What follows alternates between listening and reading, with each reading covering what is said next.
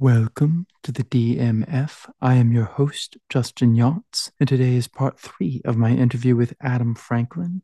He is the creative director as well as the president of Creative Chops Studios, and he has also worked on the trailers for Iron Man 2 in the motion graphics department. Enjoy. So that's interesting. I also saw I saw your Doritos commercial. Oh yeah. Talk a little bit about that. Okay. So I moved out. Well, there's a big space there, but that's yeah. So I shifted away from doing feature film marketing and creative Mm. advertising. And like I said, the whole reason I moved to Los Angeles in my mind was I wanted to write and direct. I really just wanted to tell stories. And I felt like I was doing that on a good level for a while with the motion graphics and getting to just learn so much in the industry and things like that. But for me personally, it wasn't fulfilling enough for kind of what my dream was and the whole reason I was kind of working towards all this stuff. So I can track back to that later. But so I made a shift. And when I made the shift, I decided with a ragtag group of buddies of mine that we would start just seeing what we could actually produce and come up with. I've always loved comedy. And so we ended up signing up. Back then, it was a much bigger thing than I think it is now.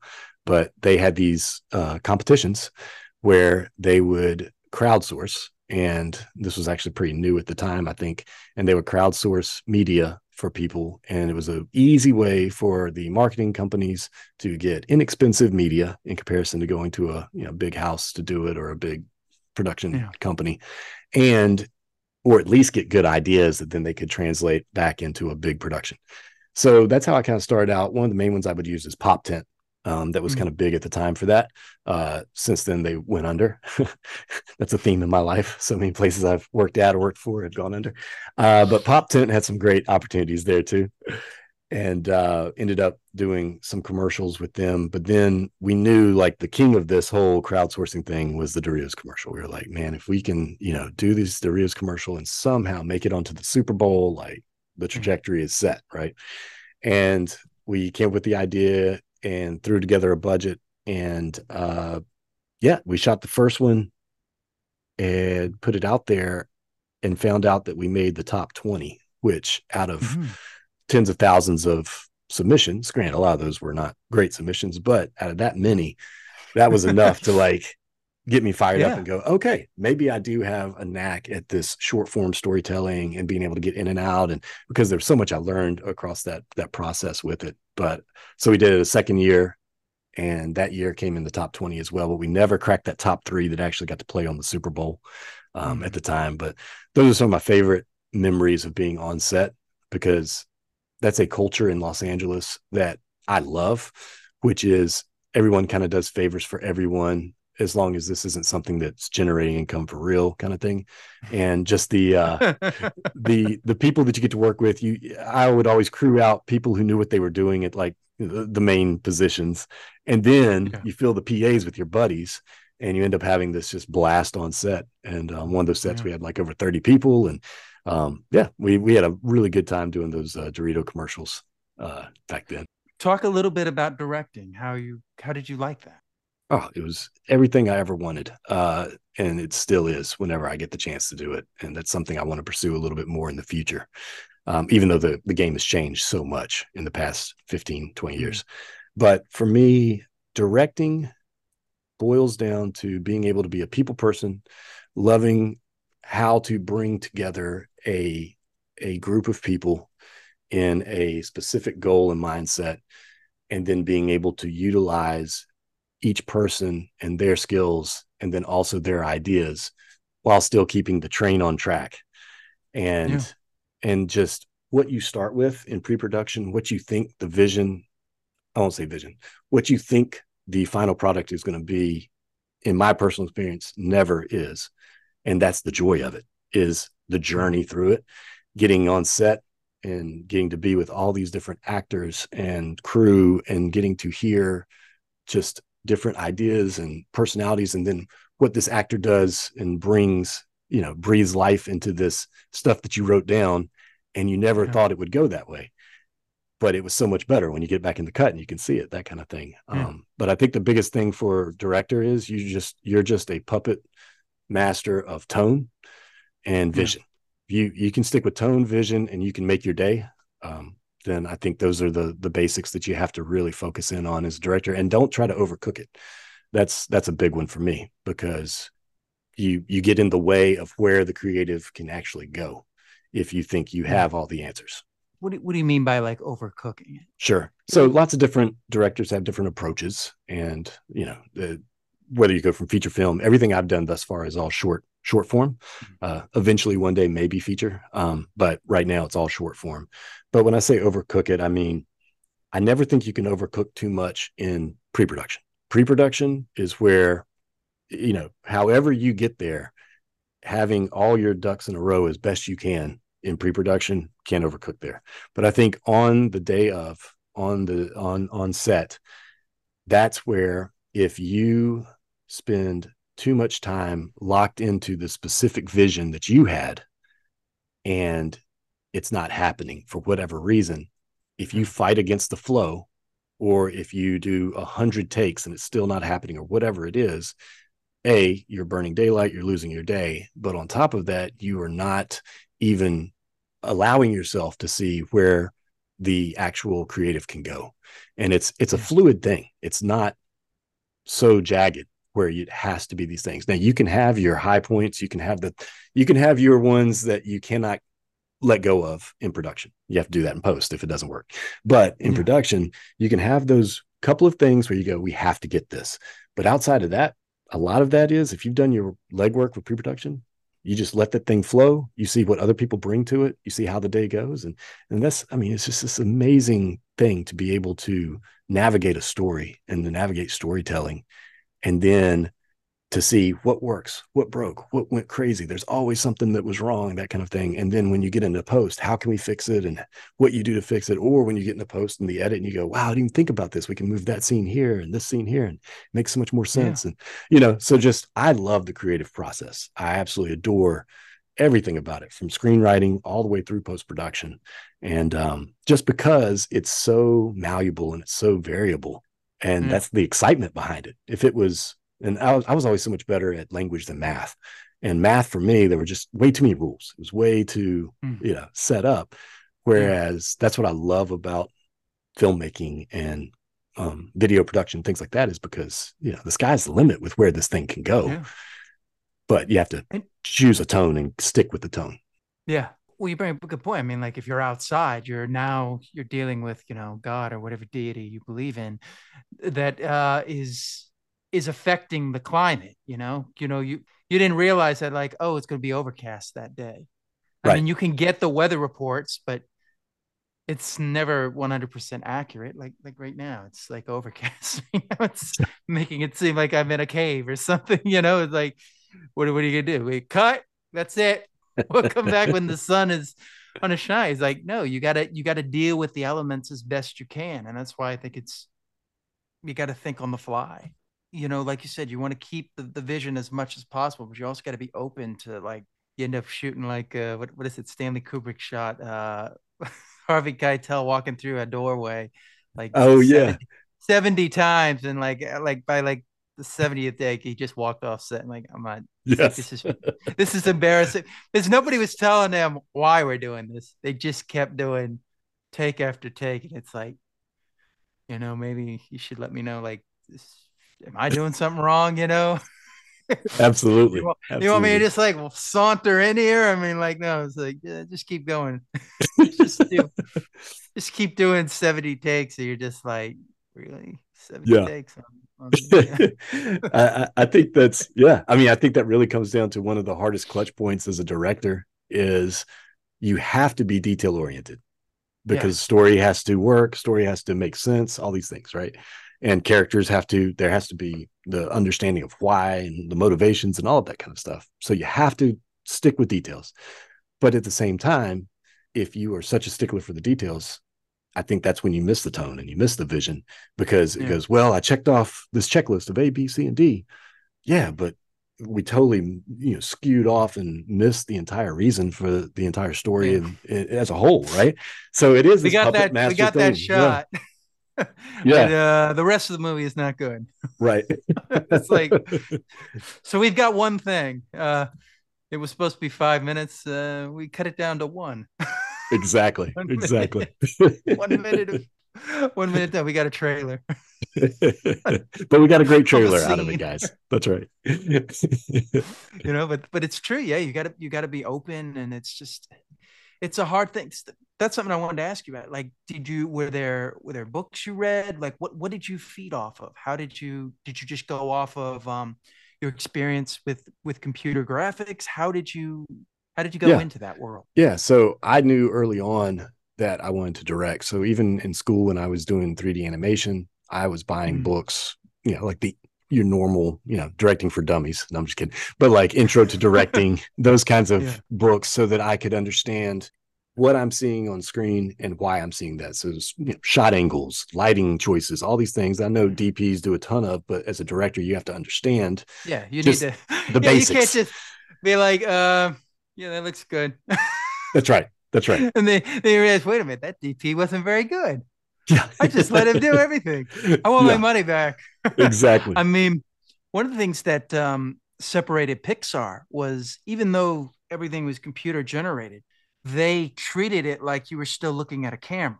Hmm. So all the shots would be like if you were filming it with a camera. So it has Yep. this different feel to it. Whereas a lot of people would do with animation and just be like, oh, we'll just put the camera wherever. But it's like, by putting the camera where it would be if you were shooting it, it gives it this grounded approach feel, like, oh, it's a movie, but it's animated, you Right. know. Absolutely. And actually, it's funny you said that, because was because back then, having interchangeable lenses and having a camera that could do that or whatever, I had no Yeah. exposure to that. Like, that was not, what I was able to do. But I was learning Maya. Maya is the main computer program I Mm. used back then for 3D animation.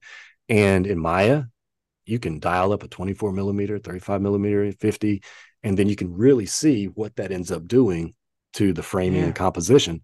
So I was using that as I was reading these books and not being able to do it in the Yeah. physical world, but I was doing it in the 3D world to What you were, actually yeah, get a good the idea of, lens. yep.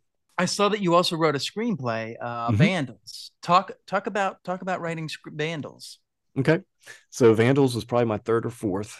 What I ended up doing was I decided that, and I just had ideas and a certain angle on life that I knew was very unique to my situation of where I grew up and, Mm. how I came to be who I was and all of those types of things.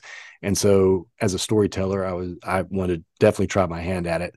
So that was probably my fourth screenplay at the time. And that one I put into a couple of film festivals and actually won best screenplay at Glendale Film Festival. I forget what year that was.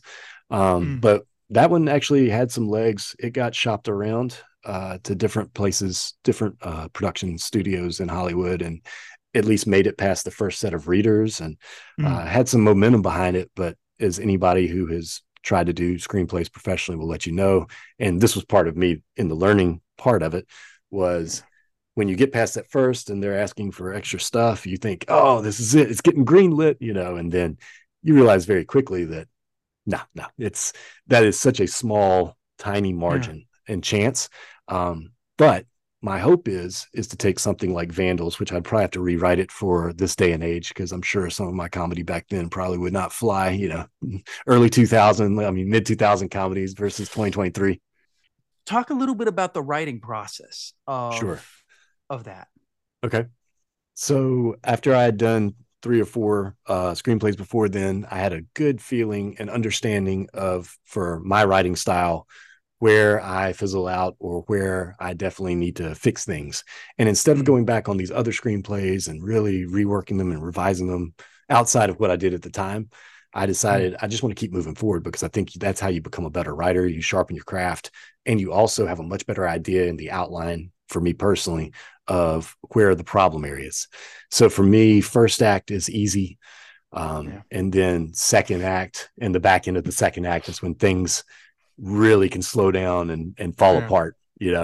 And then the third act, wrapping it up, you usually have an ending. So to Yeah. me, it's that second act that is make But or yeah, it's like break. getting that. Yeah, it's getting that to that second. Yeah, That yeah, can be that's the part of where a movie will just die, and you're just like, absolutely. I mean, sometimes they can bring it home with something really great at the end, but sometimes that second act is just a slog through, and you're just like, Oh, absolutely, absolutely. So for how much me, longer? this for, this is great. I love what you just did, but yeah. I'm tired. not needed at this point. Not an hour and a half in. Yeah, yeah, So for exactly. me, with well, for screenwriting, I would say that my main guide, personally, the one I drew closest to, and I've read lots of different screenwriting books and theories and ideas, is Save the Cat. I forget who that's by, That's a but great. It's a great. that's for me, that one just made the most sense and laid it out in a way that I go, okay, I get the formula and I see how formulaic things are and the inciting incident and all of these different parts. And so I can lay that roadmap out. And then working within that, that's where I can Yeah. really, do character exploration and things like that. So with Vandals, it's a straight up comedy. And it was Mm. I'm not going to give a good log line. I haven't pitched it in 10 years. But in general, Vandals is the idea of a small town sheriff who Mm. gets in major trouble and loses his job because of the recent rash of vandalism that's happening throughout the small town country Mm. community. And after he loses his job, he realizes it's a bunch of kids or high schoolers in the area. And a new big time sheriff comes in, takes over, and there's background behind that. But in general, this sheriff ends up joining the Vandals in vandalism to get his job back. So that's the setup in the comedy for it. So it gets pretty zany, gets pretty crazy. Some big set pieces in there. robbing But his robbing his own. Yeah, let's burn down the sheriff's office. Yeah, let's go do it. You're That's right. like, That's right. yeah, get that guy. Yeah. So yeah, I would say the writing of it probably took me probably 2 weeks for the first draft. And Mm, then I really did hone that one in for about a month and would hone in. The hardest part for me with screenwriting is that it's so big on a feature. And if you yeah, break this one part, you're going to break three parts in different areas and having to go yeah, back and fix those and pacing and all that kind of stuff. So it's just this crazy puzzle and, just tapestry that yeah, is so difficult. And that's what I love about it, is because yeah, that's why it's so hard to have a good screenplay. yeah, And you can get lost in the weeds in this part and then you totally forget this part. And so, but yeah, yeah, yeah, yeah. Because yeah, you'll have that one critic there and be like, "Why didn't you come back to that part in the script at the beginning? I didn't see that." yeah. It's like, oh, no, thank you. Absolutely. Give Absolutely. yourself a medal for that. You noticed something we didn't notice. That's right. But um, Van, yeah, go ahead, sir. when you would write, did you have like a process of how you would do it? Like did you need to how would you set it up? Like do you need to be alone Oh, I for gotcha. like yeah, like Yeah, yeah. I would say early on, I liked being alone to be able to use physical, cork board or whatever to lay out yeah, the actual outline and to shuffle doing the whole index cards for the scenes so that I mm, could actually have a physical place where I could move things around and see what works and then be able to cut quickly. And because it's so yeah, much easier than going and falling in love with this beautiful scene that you wrote so well and the jokes are just hitting and punching and all this yeah, stuff, and then you realize you didn't even need that scene and it doesn't work and it just yeah, makes a mess of the whole thing, right? So once again, pre-production to me, the pre yeah, part of script writing is so massive because it makes the actual writing of the script so much faster when you have a roadmap that you have laid out over lots of time, instead of going, well, we'll get there. I don't know how, and I'll come up with that, yeah, And I did that on my first couple and then yeah. realized, wow, this makes it And so then much you're easier. like, yeah, it's like, wait a minute, I forgot character development. Yeah. Yeah, exactly. Exactly. we Oh we yeah. got we got to point B. We just didn't have anything interesting to watch. Yeah, yeah.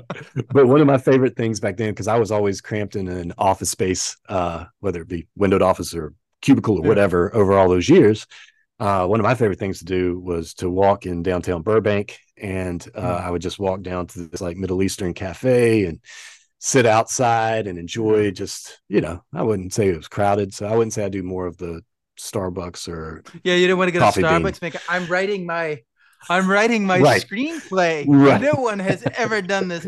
As you see those people, they're just like they've Yeah, discovered fire. It's like, yeah, you and 15 other people have discovered right, fire. right. I didn't feel like becoming a statistic there, so I would find a local a local cafe place, lunch spot, and I would sit out there for hours and just crank. Yeah.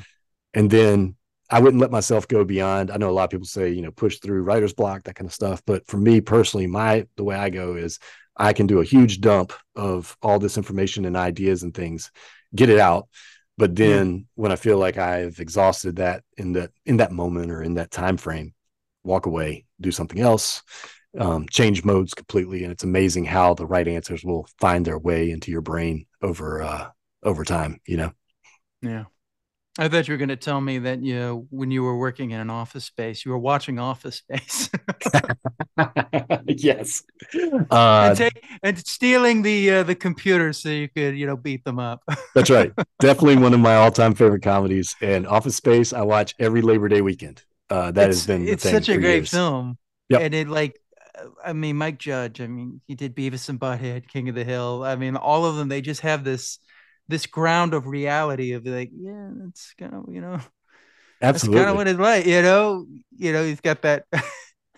I love listening to what is it? The guy that played Lumberg or whatever talked about it. He said like when he's reading the script, he's like, I just don't think this guy has much more going on than this. Like Yeah. there's like he's just that 1 to 2. If people are at a 3, he's still at 2. Right. Right. That's awesome. Yeah. Mike Judge is So, an amazing, amazing filmmaker so that great. is so good at taking the ridiculousness in reality and Yeah, also making a caricature of personalities and people where it's so easy for us to yeah, relate and go, yeah, oh yeah, I work with that guy, or yeah, yeah, I know this guy, or yeah. he's a little bold, but yeah, I know that guy. Looking up money laundering in the dictionary. That's Yes. perfect. And they have the guy that comes in and he's like, "Yeah, I work there, and now I'm selling magazines." And they're like, "Wait a minute, you're not going to tell anybody about this." Right. It's Was it about like Atlanta 30 Jones? Yep. screens. Yeah, Yep. I know. And like you can see him in his head thinking, "Well, that depends. Yep. How much are you going to spend right now?" Yes. And they have like a flashback to or they have like he has a dream or whatever of him getting a prison sentence. Right. And the guy is like trying to pronounce the Indian guy's name. He Yeah. can't. He Eat none even of John. even in his dream, he still can't pronounce his name. It's so Yep. great. It's such a great film. But yeah, So that's right. another one where it's like somebody be like offended. Let's talk a little bit about. So you created Creative Chop Studio. Is that? Mhm. Am I saying it correctly? Yes, Creative Chop I am. So Studios. Creative Yep. Chop Studio. How did that come about? Did you do that still in LA or Yes. Yep. okay? So that was in LA. So honestly, Creative Chops was just my avatar on Twitter way back in the day.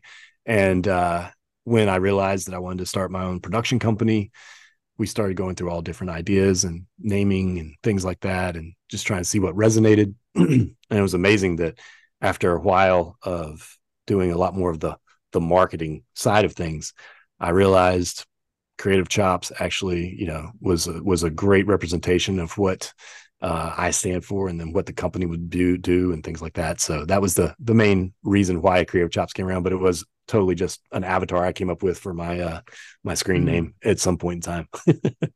Interesting. So yes. So how do you get back to Charlotte?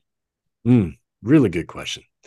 So one thing that my wife and I decided when we moved there, that we said, this is a grand adventure. And if either one of us want to call it quits after a while, we can, that kind of thing. But once we have kids, all bets are off, was kind of what we always had said going out there, because we are both very lucky, and we realize it, that we both get along so well with each other's families. And Mm. both of our families are based, I'm in Virginia, and her family was based in Tennessee. And we just knew, with the way that we were raised and all that kind of thing, all those things, once we had children, that we would like to raise our children back where they know their grandparents and know their aunts and uncles and things like that. So that was the driving factor.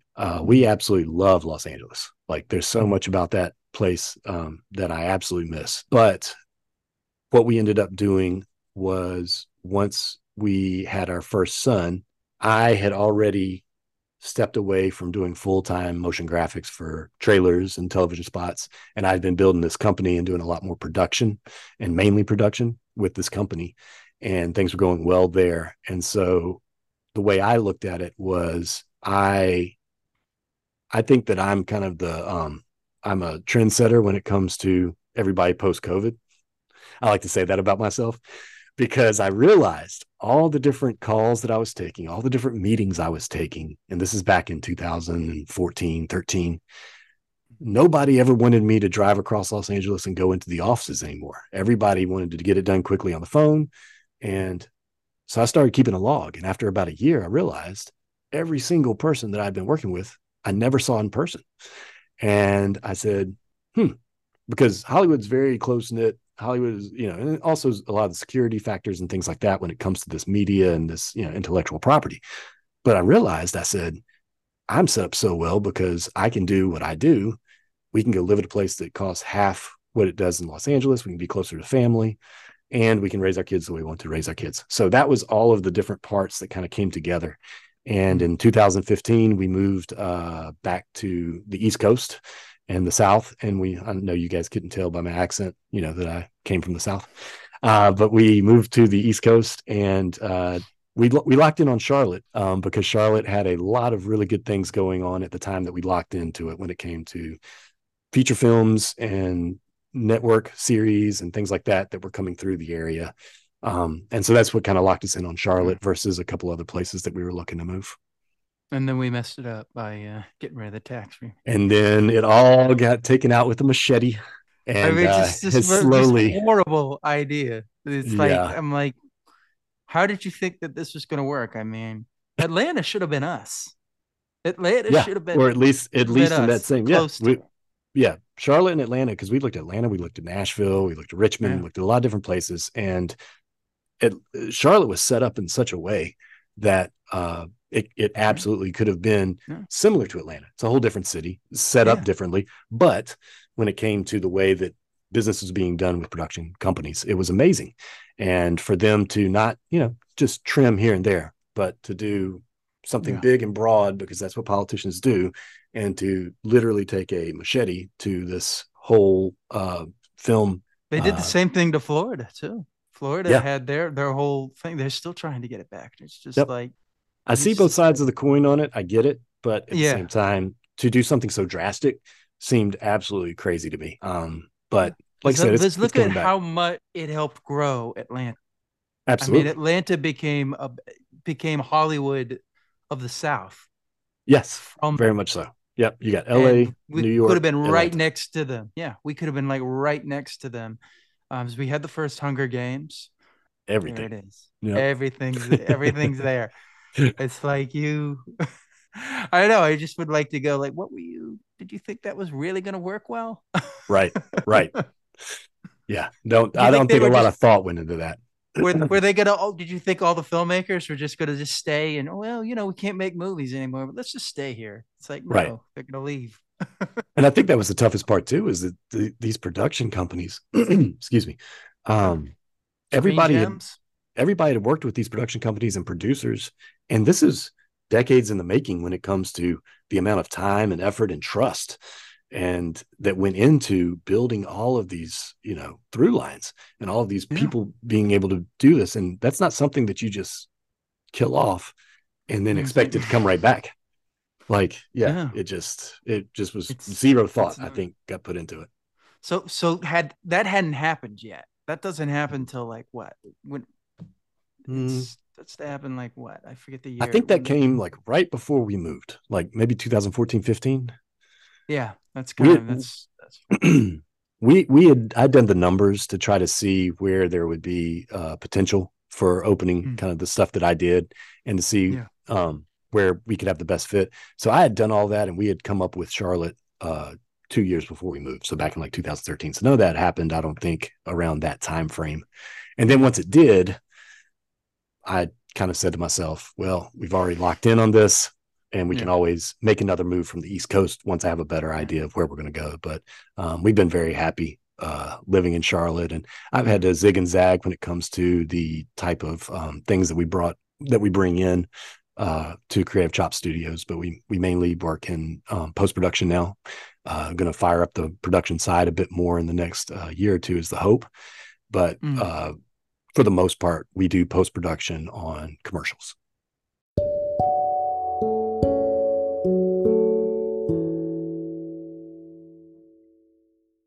Okay, that about does it for part three of my interview with Adam Franklin. I want to thank him personally for coming on. I hope you enjoyed it. Please like, share, and subscribe. As always, you can find me at Justin Yachts and consider checking out the YouTube channel. And I will see you next time on the DMF.